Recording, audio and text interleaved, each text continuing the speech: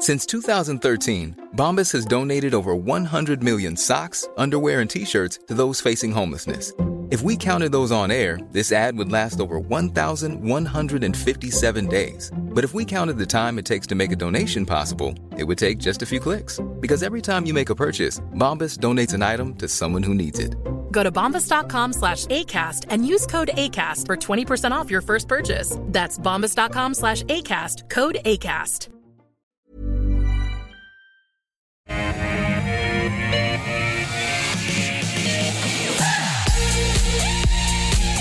G'day and welcome to The Call, 10 stocks picked by you two experts, 1 hour. It is Friday the 8th of September. I'm Andrew Gagan. Great to have you with us. And our two experts on the show today, Ben Clark from TMS Capital and Mark Gardner from MPC Markets. Welcome to both of you guys. Thank you. Good afternoon. Interesting point of where we're in them at the markets. It's hard to know which way it's going to go, isn't it? Ben, do you take into account seasonality? Because obviously September historically is a down month. Yeah, it's normally a bit weaker, and we have seen a little bit of a correction recently. But I'm still bullish. I think we're in year one of a new bull market, so corrections along the way are completely normal and healthy, and maybe September brings one of those for us. But it's to me it's. Particularly looking at the American market, that's showing some pretty positive signs and should continue to pull us along with it. So a lot of moving factors, of course, and a lot of results that we've all just digested, but generally I feel like it's been pretty positive. All right. Mark, do you agree? Yeah, I sort of get the impression recently, though, you've been a little more bearish, but have you changed your view? I'm probably not necessarily bearish, just cautious, really, and just taking advantage of the fact that we can get some pretty high yields in some of the hybrids and things like that. And I think there will be. We've obviously had that large spike with the AI rally in the States, and I think at some stage there'll be a bit of a settling period sometime between now and the end of the year, and then it would probably be a good time to go shopping. But it's obviously timing, and I think I sort of tend to agree with Ben. We're getting closer to the start of a bull market, whether it started or whether it starts in 6 months, sort of thing. So, but I think it'll be one of the better opportunities once everyone sorts out the higher interest rates and comes to terms with it, and we can assess which companies do better and which managements cope better with that. I think it'll be one of the better opportunities over the next few years to be buying. But at the moment we're still remaining a little bit cautious because the numbers are just they're very muddied. There could be a second wave of inflation. There might not be. China's a little bit. Has obviously got its issues and Country Garden and things. So as it stands, we're getting paid pretty handsomely to sit on the sidelines. So we're just sort of taking on things as they come and allocating that cash. Yep, fair enough. Well, that's looking ahead, which is positive. But let's look at the here and now. And the first 5 stocks we're going to be looking at: Bank of Queensland, NIB Holdings, BWP, Centuria Industrial REITs, and is Australian Foundation Investment. Our stock of the day, AMA Group. Its shares, they have resumed trading after the smash repairer finished up a $55 million equity raising at a 29% discount to the stock's previous closing price. The group said the funds will be used to help repay $35 million in debt and provide liquidity and working capital. Now, its shares had already tumbled around 40% this year. They're down a similar amount today, in fact, off the back of that discounted capital raise. So, Mark, what is going on here? It's also had significant changes with the board and with management. It's still dealt with those issues through COVID, which it found very difficult, and it's got inflationary pressures it's dealing with as well. Well, I think you've almost summed it up. There's a lot of moving parts and a lot of issues with this and new board, and obviously COVID wasn't a great period. Restructuring debt as well, and they've been a real victim of of the labour costs as well, and a struggle to find labour in a really tight labour market. So they're seeing their time to fix their cars and trucks has jumped by an additional sort of 4 days, which is sort of about a 30 to 40% increase in the time. So that's seen their customer satisfaction drop quite significantly, so I don't really see it isn't necessarily as a bargain at the moment. Obviously it looks extraordinarily cheap in terms of, what is it, down about 95% there on a 5-year. I think I'd be very much wait and see for new money. If you've got them and you've held them this long, it's probably a touch of lack of discipline, I would say, because I think you've had plenty of opportunities to probably to get out of those and as the problems have accumulated. But I think you're largely stuck with them now if you've got them. And I think I'd just like to see how this washes out over the next sort of 6 to 12 months. But when they were they are the biggest smash repair in Australia, I believe. So they've if they get themselves organised again and this cap raise and provides that working capital and reduces their debt, etc., and they stick to the plan, then I think they might be worth looking at. But at the moment, I think there's too many negative moving parts to touch it. I'm just wondering what it's prompted me to think too, given where technology of cars are going with collision avoidance technology, self-driving cars, whether the business it's going to face significant problems going forward because it's simply going to shrink. You're not going to have as many collisions essentially, are you, in terms of repairing? Absolutely, and then there's going to be a lot more Teslas, and they've got a lot less electric vehicles have a lot less moving parts than combustion engines. And typically their model is you get them repaired with the actual manufacturer as opposed to a smash repair company. So it's just the lesson from this is debt. It just had too much debt, and when everything was going along well, the markets tend to ignore that kind of thing. But as soon as COVID hit, of course, no one could drive on the roads, and so there was no smash repair work, almost stopped overnight. And the balance sheet was shown to be overly aggressive. And, there's been numerous capital raisings these guys have done ever since to try and get that debt down. I think the only thing they've got going in their favour is the insurance companies need these guys to survive, because if they go under, the insurance companies will then, like Suncorp flirted with actually doing this themselves, and they said it's way too hard, they got back out of it. But there will be a massive issue in terms of who's going to fix everyone's cars, and the insurance companies will have to pay a lot more potentially. So I think there will be some support in that case, but I couldn't buy this stock. There's too many shares on issue now. They've raised so many times. It's any value that was there. I mean, you can look at it and think, 6 cents is cheap, but you've got to look at how many more shares are on issue now versus when they were $1, and I'm sure it's gone through the roof. So probably one to avoid still for me. Yep. Okay. Mark, is that are you calling it an avoid, or are you saying if you're holding it, you're stuck with it? I think you're just stuck with it basically. Yeah. So it's a forced hold. Well, it's a forced hold essentially. But yeah, look, and I totally agree. The EV, there just genuinely will be less crashes. Yep. I rented a Tesla to go up the coast recently, and that auto drive functionality is just unbelievable. So even if you're a lot of crashes just where you're momentary distraction, well, it just removes all that completely. It's taking human error out of, isn't it? It does. And I mean, apart from that, basically, if there's more hailstorms, you might get more, but that's really about it. So yeah. All right, so that's AMA Group, which is largely negative, as we just heard. All right, let's get into the first 5 stocks. The first being Bank of Queensland. James wanted to know about this.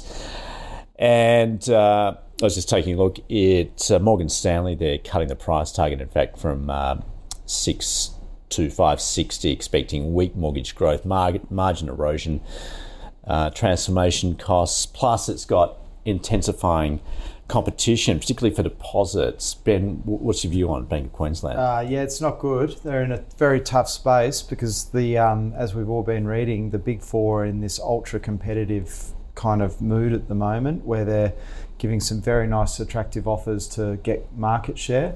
And it's that old story, Andrew. Like it's very hard for the smaller guys. It's not a level playing field. They have to borrow the bulk of the money that they lend to consume it to their customers. Whereas CBA, for most of the money that it lends, it actually comes from other people's cash accounts. So it's tricky, and so I'd agree that I'm going to go a hold, and the main reason for that is the valuation has just got so cheap. It's trading on 8 times forward earnings now, and if you believe it, a 7.5% fully franked dividend yield. That's fairly incredible. The other thing that's been an issue for Bank of Queensland's been this management stuff that's been going on. They've had, the CEO's gone. They've had issues with the chairman. That's rarely a good look. So there's been a lot of turmoil there during a difficult time. I'd say valuation is attractive enough to stick with it. I wouldn't be buying it, but I wouldn't be selling it either. Yep. Okay. Mark. Yeah, it's not for us. Especially banking hybrid ETFs, you're getting around about that 7.5 with no risk basically at the moment. The BHYB, and Macquarie Bank's been extraordinarily aggressive at the moment with those term deposits and high interest accounts, etc. And the likes of Judo are just miles ahead of most because they get that extra margin from the small medium enterprises. They're trying to, in a way, replicate CBA's model of having deposits fund their loans. So, and that just makes self-funding incredibly competitive, particularly when you're in the mortgage market. So I think this is sort of one you might, if it stays cheap, maybe into next year when that competition calms down, we've got a little bit of stability in rates. But I don't think you want to be involved in one with this, with a tiny margin when there's sort of more, higher interest rates for the first time in 15 years, one of the steepest hiking cycles. If there is a wobble in the mortgage market, you probably want to be in the safety of something like CBA, where they can maintain their margins a hell of a lot easier. So, like I said, Macquarie's I think has taken about a 5% bite out of the mortgage market in Australia now. So it's just it's going to be really tough, basically. And then, as Ben said, the management turmoil as well, and having to borrow externally, it's just a recipe for. I think the dividend payout ratio is over 100% as well, which is never good in a high rate environment. That was fine when you were zero interest rates, but I think we'll start to see those above 100% dividend payout ratios sort of disappear now because it's just too expensive to maintain. So, it'd be. I think you should probably, if you really want to hold a banking stock, maybe switch to CBA. Although at the moment, if you're worried or cautious about the market, those banking hybrids, it's A-rated bond. I think 7.3% after franking. It's pretty safe and consistent monthly income on those. So there's other places you could have your money as it stands and see how that plays out next year. Yeah, interesting you say it is competitive, certainly in the mortgage market. I was shopping around for my own, sort of refinancing my own mortgage, and Macquarie came out on top every time. I sort of took a look at it. It's sort of fairly compelling at the moment. They've been quite aggressive in their rates at the moment. All right, so that's a no then, essentially, from you then, isn't it, Mark? No, I'd be selling and switch. If you want the exposure, I think you drift to the safety of the banking hybrids or CBA as it stands. I don't think you need to be there. Okay, all right.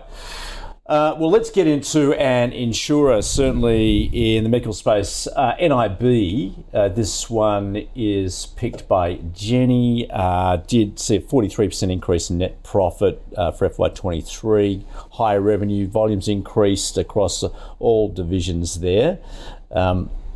Mark, what are your thoughts here in terms of NIB? It's looking relatively positive. I mean, it's not really just a health insurance company. They've got travel insurance, international health insurance coming in. They're really these health insurers, because the government's capping your margin upside, basically by setting the price. They have to be a little bit innovative and provide these sort of peripheral products. So they've got these. I think Honeysuckle Health and alternative therapies and things that will keep you healthy, just I guess. But they obviously they charge. They'll charge for those services, but they get the margin out of it. So I think they're pulling a lot of them. Like a lot of the health insurers will obviously set up their own optometrists and dentists and all sorts of things these days to try and sort of recoup that margin, because they know that essentially they're capped to the upside from what they can get with the health insurance. So, and they're doing a lot of really innovative and positive things, and that I think the travel insurance was the highest ever gross written premiums. It was up about 130%, something in the last year. So, not so much the health side of it, but the other things that they're doing and the fringe businesses look really positive. So, and look, I think they're sort of trying to create a bit of an ecosystem where, you know, you're going to their preferred suppliers, you're going to their or their centres, and that just sort of, they can take a little snip here, a little snip there, and increase their margins. So, I was even looking at an advertisement I saw just recently, I think, where they say that they can organise your prescriptions and so on. It's sort of a go-to centre. It is, and like, I mean, we had Medibank when it dipped, because we were sort of playing on the on sort of consumer sort of lethargy, really, because while they had that cyber attack, you know, people just don't really change, to be honest, a hell of a lot. So, and that was a huge overreaction. But it's not something I'm liking this more and more. It's not something we've really had on traditionally, when they were just focused on just the health insurance business. But the more these guys expand out, the more interested we'll get. But it's definitely a hold for me at the moment. And we'll just see how these expansions go with their fringe offerings. Yep, I'm just looking at its website. Get 8 weeks free. So it's it's going for the new customer, isn't it? The young Australian that's taking out private health insurance, perhaps. Ben, what are your thoughts? It's a very well run business. The CEO's been there years and has done I think a great job.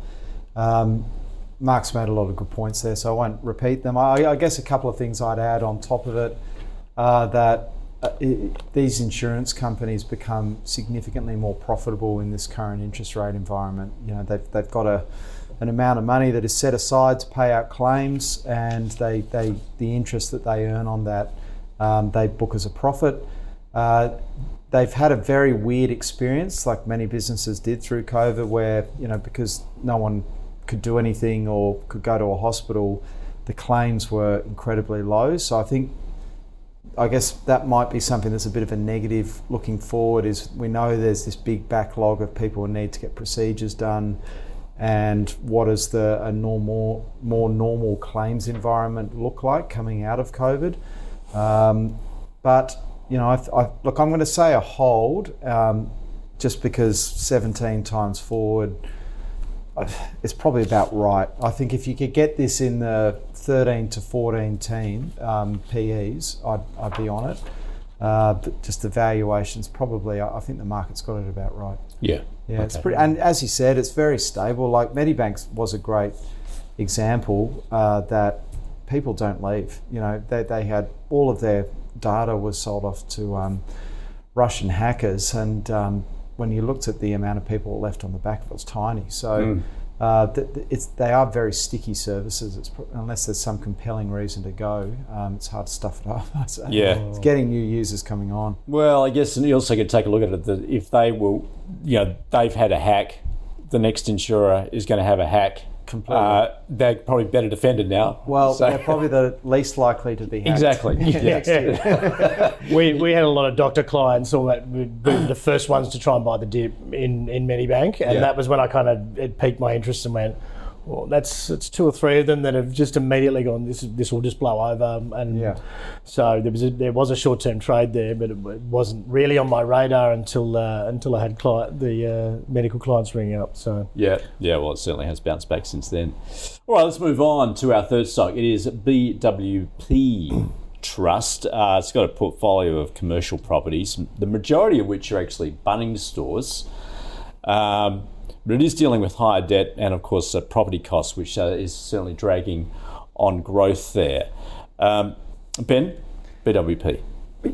We own this. It's a hold, because I think that again the share price is kind of reflecting where it should be. So the main metric you want to look at with property trusts, I reckon there's 2. There's the NTA, which is the if you sold everything tomorrow and returned the cash, what would you get?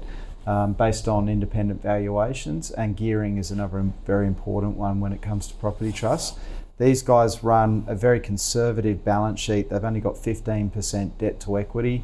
I think it's probably one of the highest quality property trusts on the ASX, and I kind of base that on the fact that the buildings that they own, they're so low maintenance. They're effectively just massive sheds, and you're not dealing with constant turnovers of tenants in those sheds. So if you own a shopping centre, as we all know, there's constantly shops coming and going. You got to release, you got to do incentives, you got to do fit outs, you got to continually update it. But everyone's been to a Bunnings. Yeah, as you say, it's a glorified shed, isn't it, with a concrete floor? Exactly. So, yeah. Once they're done, the maintenance is very low. Wesfarmers will typically sign a 15-year lease on these properties, so you just don't have turnover of tenants.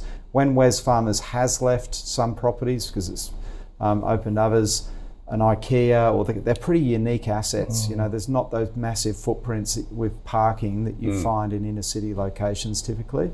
And Wesfarmers, I think, owns about 23% of BWP, so there's a good alignment there between the two companies. So it's on a 5% yield, probably not that attractive anymore. You get that in cash, but it's the value of these assets over time will continue to rise, and I think they run a tight ship. Yep. Okay, that's a hold from you then. Yep. Right. Yeah, I do like the massive vested interest from the tenants being one of the biggest or if the biggest shareholder in the business as well. So long WALE, obviously. This was obviously a year or so ago when rates were a lot lower. You're looking at that yield and your eyes are popping out of your head. But but from a stability standpoint, absolutely. You're not going to go too far backwards with this. I do worry that their margin might be slightly limited, but to the upside because their biggest shareholders, is their tenant. But I think that caps the downside as well. So having that stickiness. So it'd be a hold for me. I prefer the industrial REITs, which these guys almost are really in a way. But yeah, we don't have a huge allocation at the moment. But I think there's one coming up on CIP. Yep. I think that's something we'd just be dollar averaging for the next year. I think they've got fantastic growth outlooks, and these guys will as well, really. And this yield's a little bit higher as it stands at the moment, and probably is just a slight bit safer because it's got that lower leverage. I think CIP's more like 33%. These guys are 15%. So these will probably have a slightly better margin for the next 12 months or more while things readjust. All right, well, you've segued yourself, in fact, because the next one is Centuria Industrial REIT, CIP. So, Mark, you said you prefer this. Then, look, its results pretty much in line with guidance. All right, well, you tell us the story then. So why you like it. Australia's got the lowest industrial vacancy rate of any country in the world. So it's about 1.1%. Actually, it may be slightly less than that. I think that's ahead of Sweden is 1.1%. It's number 2. So, and there's a real demand for it in premium locations, particularly, which these guys have. Their WALE has dropped quite a bit in the last couple of years. There used to be around about 10 years. I think it's dropped. I think it's dropped down quite a bit, but they're actually, I think they're seeing that as a positive because they get to release. But they have got some really long, I think Arnott's and Australia Post have got 27-year leases in some properties, and there's a Telstra data centre. I probably would lean towards BWP at the moment, just because these guys have got that high, that 33% leverage. It is still way at the low end. As it stands, but they're. But I think BWP will just be a little bit more stable because obviously if we have something like Country Garden fall over, the sector will tend to will just be under pressure for a little bit, and I think your BWP will survive a little bit better. This CIP got quite slippery last year, and once it got down to about $2.50 in very, very quick fashion, and was trading at a heavy discount to NTA, but we've got a plan to be buying just sort of dollar averaging in this one over the next kind of year or so, and we'll probably just increase the allocation as we feel the risks are sort of clear. But they're those premium properties next to those freeways and things for distribution centres are just invaluable. And of course, they've been talking about it for years and years, but if they ever manage to get the structural engineering right on getting second levels done on some of those warehouses, well, it's going to be an absolute win for the likes of these guys in Goodman Group, etc. But I mean, that's still a little way off. They've been talking about it for a long time, and nothing's happened. So, but both of them are pretty high quality. I think you can safely buy a dollar average. Just a little bit wary with that property sector, because the sectors will tend to run together in a herd when markets panic, and you may end up getting them a little bit cheaper. So that's why we've sort of taken the dollar average approach. Yep. Okay. Well, I'll call it a buy. Yeah. It's got It's a that buy, condition yeah. on it. Yeah. Okay. Ben? Yeah, I'll go hold. It does look cheap. If you believe the valuations, it looks really cheap. The debts to me is too high. I think 33% debt to equity is a bit too punchy.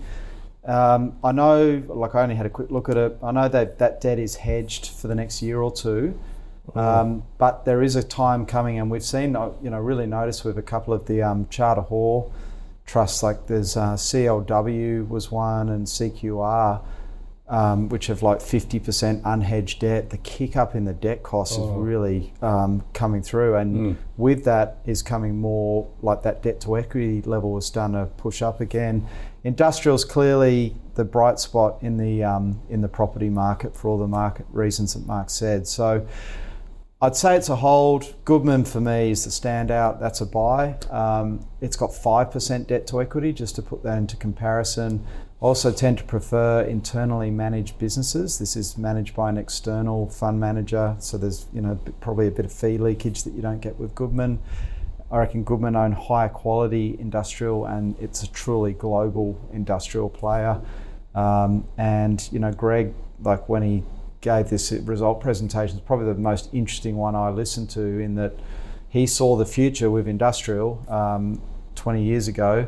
And he really called out for the first time data centres as being a big part of Goodman's future, and said it's not inconceivable they could be, a really big part. So it's when your main partner globally is Amazon, and he sort of said, I'm not making a call on data centres, I'm just listening to what the customers are saying when they're going to need. He's that there's a lot of advantages that come with that. So I think that would be the one in industrial I'd go for, and I'd hold Centuria. Yep. Okay. All right, let's move on to a listed investment company, Australian Foundation Investment. Just taking a look at its performance, in fact, over the past 5 years, slightly outperformed the ASX 200. It's come in at about 10.6 per annum. The ASX around close to 10%. Okay, Ben, what are your thoughts here? I'll go sell on this one. Just it's one of the old school. Look, I'll say sell, but I can't see a catalyst for why it's going to change. But if you look at WAM, we used to have Milton, Djerriwarrh. These listed investment companies have got incredibly sticky investor bases. I think sort of a lot of people that never really are interested in selling, but it's trading at $7. The pre-tax NTA is $7.20. The post-tax NTA is $6.08, and that's because it's owned a lot of its shares for years and years and years. So there's big gains there that haven't had tax paid. So theoretically, which won't happen, but if it were to happen, if this was wound up, you'd get $6.08 back, and you're paying $7 for it in today's market. So, and if you look at their portfolio, it's very close to index. It's the banks, it's BHP, etc. So, I'd sort of probably buy an ETF. If I was looking at this, you're buying $7 for $7. I haven't looked at AFIC's fee structure in a while, but they've always, I think, been very competitive. So there might not be a big difference there. But the fully franked dividends are the things that always attract everyone, because they've got a lot of retained franking credits. It's a well-managed blue chip thing. You're not going to go wrong in it. You don't need to freak out and sell it. But would I be buying it? Definitely not. And I guess it's probably a hold, but just to mix things up, I'll say a sell. Yeah, why not? Yeah. We haven't had one yet. Okay, or have we? Yes, we have. Okay, let's round it out then. No, because I want to hear your views, Mark. I've jumped ahead. They're not much different to Ben's, to be honest. Okay. I think it's established in 1928, and I think the business model doesn't seem like it's changed a lot since 1928. Right. So, and it's very close to the index. The fees are like 0.16, so there's actually really low fees. Yeah, that's good. They don't take performance fees, so you're getting what you pay for. Basically, it's not. If you want more performance, go and find an alternative asset manager, etc., or you pick your own shares. But it's pretty basic. It does what it says on the box. If you just want to do set and forget, I don't see any. But I mean, an ETF would be exactly this. An index ETF would be just about exactly the same. I certainly wouldn't buy it, and I think you could probably find, if you spend a little bit of time, you'd probably outperform it. So you can find a reason to sell it. I wouldn't own it. I definitely wouldn't own it. So you can largely do probably watch the call every day. You probably do just as good, if not better. Because a lot of the holdings were pretty. It was pretty index aware. So it's and there's a lot of other things out there you could do. You could do a little bit better with a bit more research. Yep, fair enough. All right. Okay. Well, let's sum up where we've been for the first half of the show. Our stock of the day, AMA Group. It's back trading after a raise there, but just taking a look at the issues. I mean, Ben mentions just too much debt there. It's too diluted now. Mark pointing out the costs are rising, but we're also talking about just what's going on with these thematics as far as, look, given it's a smash repair, there are likely to be fewer smashes, fewer bingles essentially. So that's headwind going forward for the business. But it's a hold, a forced hold from Mark, and Ben is just not interested. All right, in terms of the ones as picked by you, Bank of Queensland there, a hold from Ben saying, look, it's certainly harder for these smaller players, but it does look cheap. Mark, though, he's got a sell on it. Let's move to NIB there. There's a double hold. Mark, he's liking it as it diversifies more for the insurer beyond just straight medical insurance. Ben pointing out it is a well-run business, but it is a double hold. BWP Trust, the investment real estate investment trust there. Ben says they actually own it, so he's got a hold on it. This dealing with most of the leasings just as far as Bunnings stores are concerned, and Mark also a hold, calling it a stable business. Similarly in that space, Centuria Industrial REIT, a buy from Mark, and when a hold from Ben, saying it does look cheap, but debt is looking too high. At this point he prefers Goodman. And rounding out there, Australian Investment Foundation Investment, the LIC, is a sell from Ben, and Mark is not interested. All right, so let's catch up with our own portfolio, the High Conviction Fund, picked by our investment committee. The latest episode of that is live for you to watch at ausbiz.com. So checking in on the portfolio update into September. Paradigm Pharma is out, giving way to Challenger, which also received 1% trims from each of Altium and Paladin. And so far, our fund, look, I don't have the exact figures there as to what it is up, but we'll come back to that just in terms of its performance since its inception at the beginning of March last year. All right, so keep your requests coming in, keep the call switched on to see which stocks our committee will be looking at next. Well, next for us, in terms of the next 5 stocks, we're going to take a look at Reliance Worldwide, Navigator Global Investments, Tyro, Costa Group, and Technology One. So Reliance Worldwide, it is in that plumbing space. It's got a global footprint, plumbing solutions essentially. FY23 results pretty much in line, maybe beating on many metrics there. In the Americas, it's looking good. EBITDA there up 19%, although growth slowed in the second half, whereas in the Asia-Pac region, it's come off somewhat. Mark, what are your thoughts on Reliance? It's a pretty solid company historically. I think one of their biggest products is this Shark Bite product. They actually had an update for the first time in 20 odd years to the product, which has been received pretty well by their from the plumbers and the channel partners, etc. So they managed, I think, cash flow increased by about 110%, which meant they were able to reduce their net borrowings by $116 million. So that's a bit of a tick for me in reduction of debt. They've got new products, obviously, as well, and there's some efficiencies coming in their manufacturing and distribution, which sort of gives a few synergies to both the APAC and the Americas region, which will save both operations a little bit of money as well. So they're doing all the right things at the moment, and it's a business that has performed pretty well. I mean, there's the likes of James Hardie at the moment are 26 plus times PE, and this one's sort of back around 16.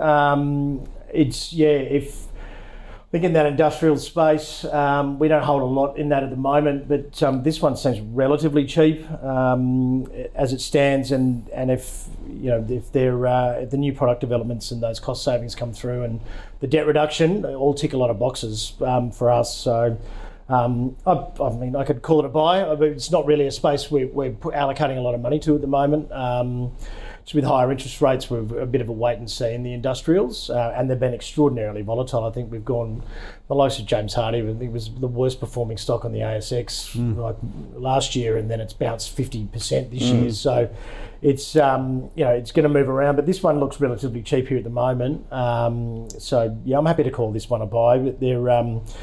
But yeah, it's if we do see interest rates start to bite and renovations and new houses slow, particularly in the US, because there's not a lot of movement in the housing market there. People are staying with their mortgage because the mortgage is attached to the house. So there's not their home sales have sort of been dropping away, but I think new home sales have been dropping away as well. So you probably have to be a little bit wary, but yeah, I think they're doing all the right things from a management point of view. So yeah, happy to call it a buy as it stands at the moment. Yeah, okay. All right. Ben?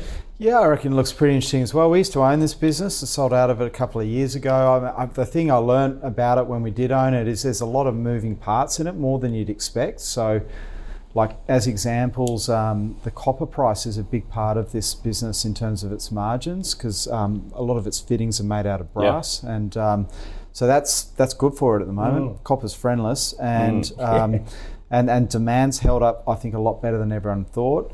There's a large part of this company's sales are non-discretionary. So if you have a pipe that bursts, it needs to be fixed immediately, and that's where SharkBite comes in. They've done a lot of interesting stuff in water, like in these EvoPlex sort of products. I really rate the CEO. I think he's top notch. It is a difficult business, I think. As I said, the operations all over the world, in Europe, America. There's on their cost side, there's a lot of things that can move on them. The demand is hard to stimulate unless the conditions are going well. And you could probably make some good cases for why or why not that might change. But I think, like, I've got it on sort of 15 times forward. That looks pretty good to me. We just sold out of Reece recently. I was trading on 32 times forward earnings. So like in that space, it looks pretty cheap. So I'll go buy as well. Why did you sell it 2 years ago? It ran very hard, and the thing I learnt was that when everything went in the right direction for them, it's probably time to get out. Yeah, okay. And you can sort of see this has been a business where there's been good periods to own it and bad periods. It hasn't really done much over a full 5 years. So I guess I'm kind of talking myself out now, because copper price, I think, can only go one way from here. Yeah. But with those new products, they are trying to wean themselves off brass. So there's some different alloys and stuff that they've been using. But like this product is a genuinely Australian company that is a big player in America now. Home Depot and Lowe's stock a lot of their products, and it's done very well. I guess you've got the fittings that I guess are still largely use copper, but a lot of the piping is now just plastic, isn't it? Yeah, it is. Yeah. It is. But there's still, it's quite intensive. There's inventory issues that you need to make sure. You don't want too much inventory, and you want to make sure you got enough. You want to make sure that if a plumber needs to get it. Like, I remember the guy who's called Hugh Sharp, the CEO, he was sort of saying the biggest thing when they came to market was they were trying to re-educate plumbers, particularly in America, about what they've got, because plumbers are very reluctant to change the way they do things because they don't like going back and fixing things if something goes wrong. And the way that plumbing's always worked, it's been completely refitting the existing copper pipes. And so what SharkBite allows you to do is just cut those pipes and reattach them together without ripping it all out and replacing it. Yeah. And he said, that'll be a long work in progress. We don't expect the 50-year-old plumbers to stop now and start something else, but the younger guys coming through we're looking at. So yeah, it's interesting. I had a chat with the last plumber that came to my place, and he was saying that given the materials they use today, a lot of that copper piping has been replaced by plastic, and the flexible hosing, it just doesn't last, and therefore you see that continual update. Yeah. All right, so that's Reliance Worldwide. It is a double bias, so I guess that is one for our committee to consider next time they meet. All right, let's move on to Navigator Global Investments, picked by Anna. It's the listed parent of Lighthouse Investment Partners based in the US, which manages global hedge fund solutions. Its last results pretty much in line with forecasts, although based on, I guess, higher management fee revenue at the same time. Ben, what can you tell us about this one? This has been a real mystery sort of stock to me. It looks so cheap. It's trading on 6 times forward earnings and a yield of 4%. It's been massively volatile for years. It's always looked cheap, so I wouldn't be too don't think you're getting a bargain paying 6 times, because it seems to fluctuate around that level quite a bit. I don't know why. Well, I think one reason why is they have this. They're like Pinnacle, but it's a lot of alternate and hedge fund managers, and the returns of those underlying managers tend to be very volatile.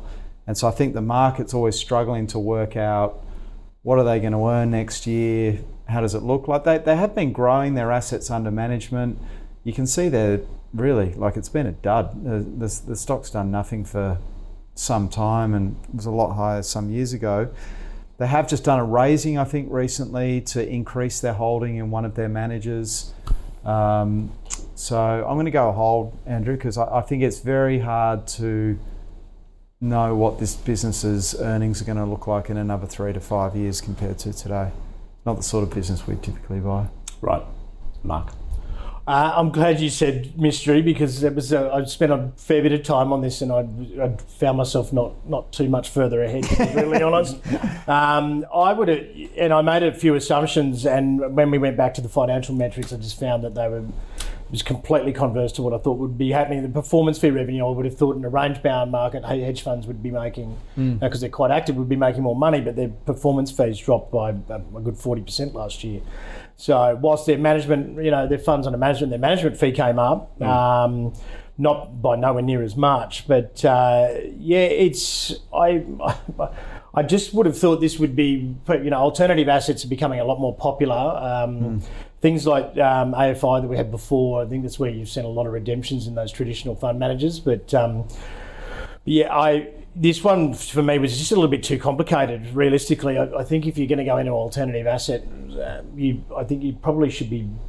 I wouldn't be using necessarily like an aggregator because they are so volatile. If you're going to make that investment decision, I think you probably want to be looking at it yourself and trying to pick the good teams. But yeah, it was a little bit of a mystery to me. It didn't yield enough.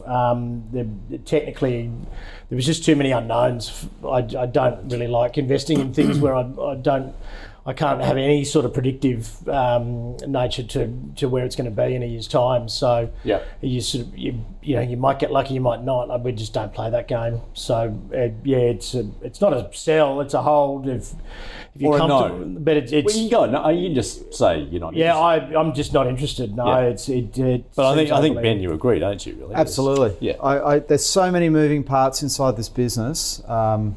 I think you need to be Houdini to try and work out what's going on. And the market's telling you that. If stocks don't trade on 6 times forward without good reason. Okay, that is Navigator. Let's move on then to Tyro. And that is the payment solutions systems that it offers. Last results there, it's transaction value processed up close to 25%, group revenue up 33%, gross profit up 32%. Mark? Tyro. Yeah, they had a really good day. Obviously, when they reported, and they're called cash flow positive. There's a new management team in there now as well. I was just going through. There's been quite a bit of key staff movement by the looks of things. Everyone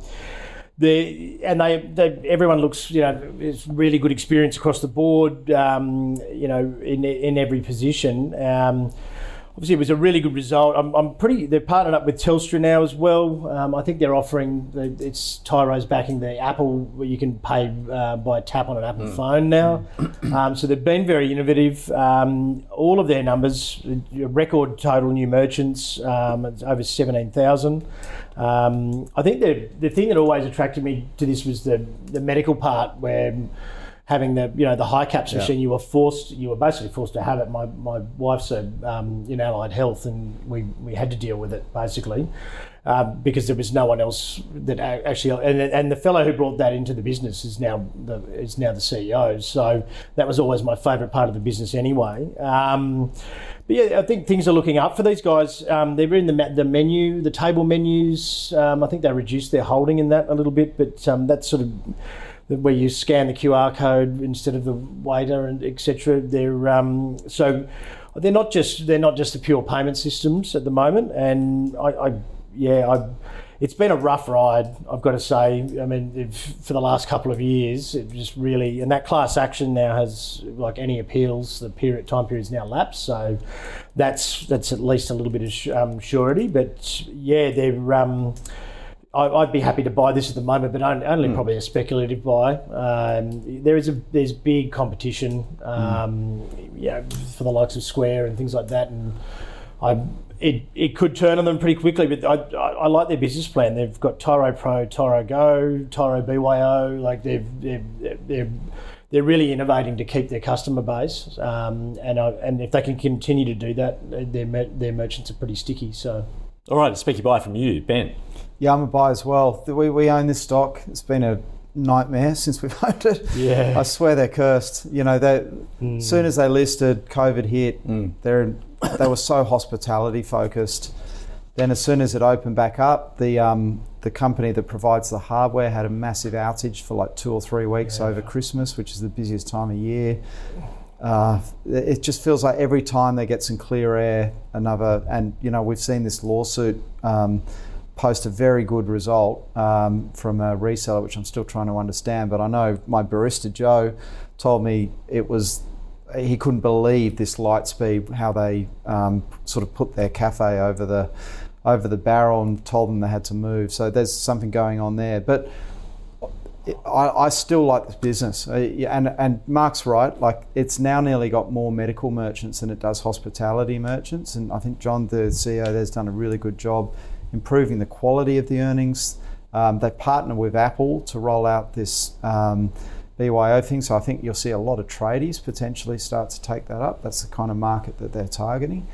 Profitable for the first time, cash flow positive, and good merchant acquisition. So. The question the analysts have all had has been, like we've all been talking about it for the last 6 months, is the economy going to go off a cliff, and is everyone going to stop going out to lunch? And like, just as an example, Merivale, Justin Hemi's, all his restaurants, that's their biggest client in hospitality. He's got Tyro across all of their things. I think he was a shareholder at one stage, and right.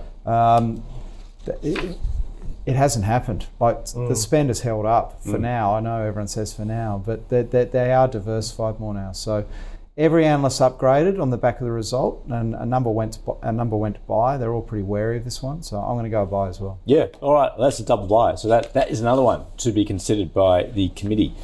Let's move on into Costa Group. It is Australia's, one of Australia's largest producer, wholesale exporter of fresh fruit and veggies, and essentially what's ag stock, isn't it? It's, I mean, dependent on the weather and other factors as well. So what do you think of Costa? So I say hold because there's this long-running takeover talks between the largest shareholder Paine Schwartz and Costa. Paine Schwartz used to own Costa. They then floated it onto the Australian share market, so they know the business backwards. As I said, they own nearly 20% of the stock. You can see there the market has a serious case of the yips, because there was a $3.50 bid plus a 4-cent dividend on the table from these guys, and then when Costa reported, they had a small downgrade, and that's got everyone fretting that is the takeover bid going to get pulled. We've seen it, a lot of them have. I suspect, if I was guessing, I reckon there's no way it will, but it could definitely get reduced, and maybe like with Origin, it's 320, 330 or something like that. It was a pretty small downgrade. If there wasn't the takeover stuff there, I wouldn't be in Costa. It's just been way, like, the moving parts in Navigator that look small compared to Costa. There's so many things: the weather, pest, labour costs, what prices you're selling strawberries and oranges for, import, export markets, drought, flood, all of these things. It's incredibly hard for a share market, and I think you can see there it's really just gone sideways for 5 years. So not one for me long term, but I would stick in it if I was hold in there. Yeah, maybe reluctantly, but yes, okay. Yeah, it looks like a lot of agriculture. It looks fantastic on paper, and then the practicalities of weather events, etc. And they've got geographical diversity as well. They're global, and then that they're obviously in an effort to to smooth out that seasonality as well. And obviously, if there's a drought somewhere, you can at least smooth your revenues and your income when being in two different locations. But prices are extraordinarily volatile, in the individual fruits that they. So timing is just such a massive thing for these guys. I mean, you go to the supermarket, blueberries can be $2 a punnet, or they can be $9 a punnet. It just depends on. And you've really got to know when other people are producing and where. I think they have an advantage than.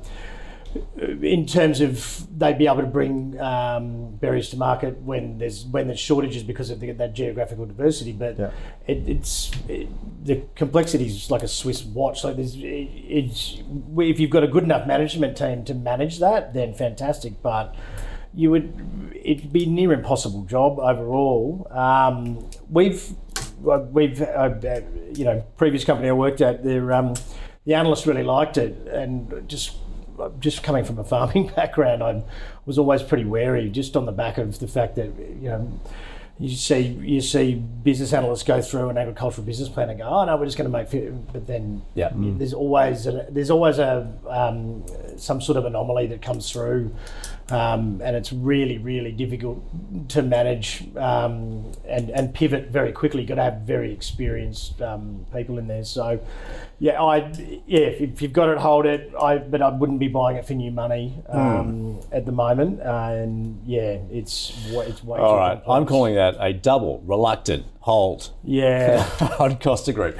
All right, let's round it out. We're into the tech space with Technology One, and it develops sales support, financial management, and enterprise software solutions for universities, councils, students, financial institutions, and the like. And look, it's been one of the best performers, really, and it's been one of the fan favourites there, I guess. So Tech One, Mark, what are you seeing ahead? I'm probably not the best person to ask on this one, because I think every time I've looked at it in the last 2 years, I've gone, I've probably trimmed some here, and then I've just been wrong, really. It just continues to perform as one of those. It always maintains a high PE and then always seems to justify it in the end. Hugely sticky customers, great company. So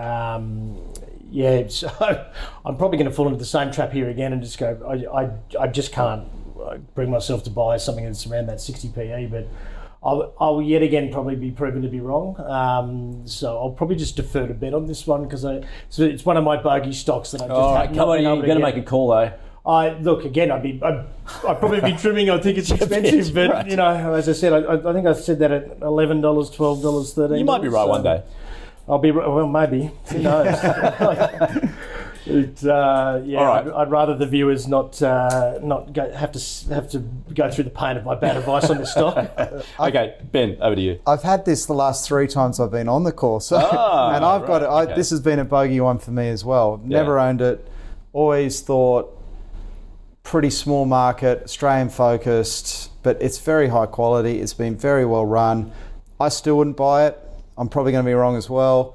But I'd base that off like the last few years. A lot of I think the PE kick up has been driven by the company moving its customers off term licenses into the cloud and onto a true SaaS business. And with that has come a big re-rate of the multiple. And I think that's largely played out now. So maybe it holds this multiple, but now the earnings have got to do the work. And I would say, as with Goodman, probably prefer others where you can see they're growing on a global stage and the growth could be much more significant if you're paying 50 times forward earnings for a business. Every business at the right price, but to me it's too pricey. So what a no, not even holding it then? I'm a no, yeah. Okay. Yep. All right, let's sum it up then, the second half of the show, and we began with Reliance Worldwide in the plumbing solutions, has a global footprint. Mark certainly says it's performed well, relatively cheap. It's a buy, as it is for Ben. So one for the community to consider. He said, in fact, Ben, they used to own it, but now it slapped another buy on it. All right, Navigator Global Investments, a very different story there, and I guess we could call it opaque. Mysterious, difficult to get to the bottom of it. Ben does sort of have a bit of a reluctant hold on, I guess. No from Mark. Tyro Payments, another double buy. In fact, a specky buy from Mark, a buy from Ben. They already own it. Seeing some good potential there, certainly as far as diversifying in the payments space. Costa Group, the vagaries there that involved in the business. Once again, very complex, both point that out, but it is a double hold. And for Tech One there, Mark's trimming and Ben, no, but they point out they both got it wrong in the past. So let's wait and see how that pans out for them. All right, thank you to our guest, Ben. Great to see you. Thanks for joining us at TMS. Thanks, and Mark from MPC. Thank you. Good one. All right. Of course, any stocks you'd like us to cover, go to ausbiz.co/callpicks or tweet us at AusbizTV. Stay with us. The Pulse is up next.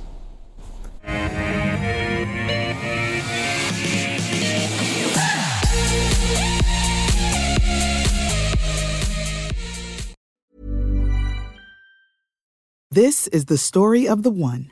As head of maintenance at a concert hall, he knows the show must always go on. That's why he works behind the scenes, ensuring every light is working, the HVAC is humming, and his facility shines. With Grainger's supplies and solutions for every challenge he faces, plus 24/7 customer support, his venue never misses a beat.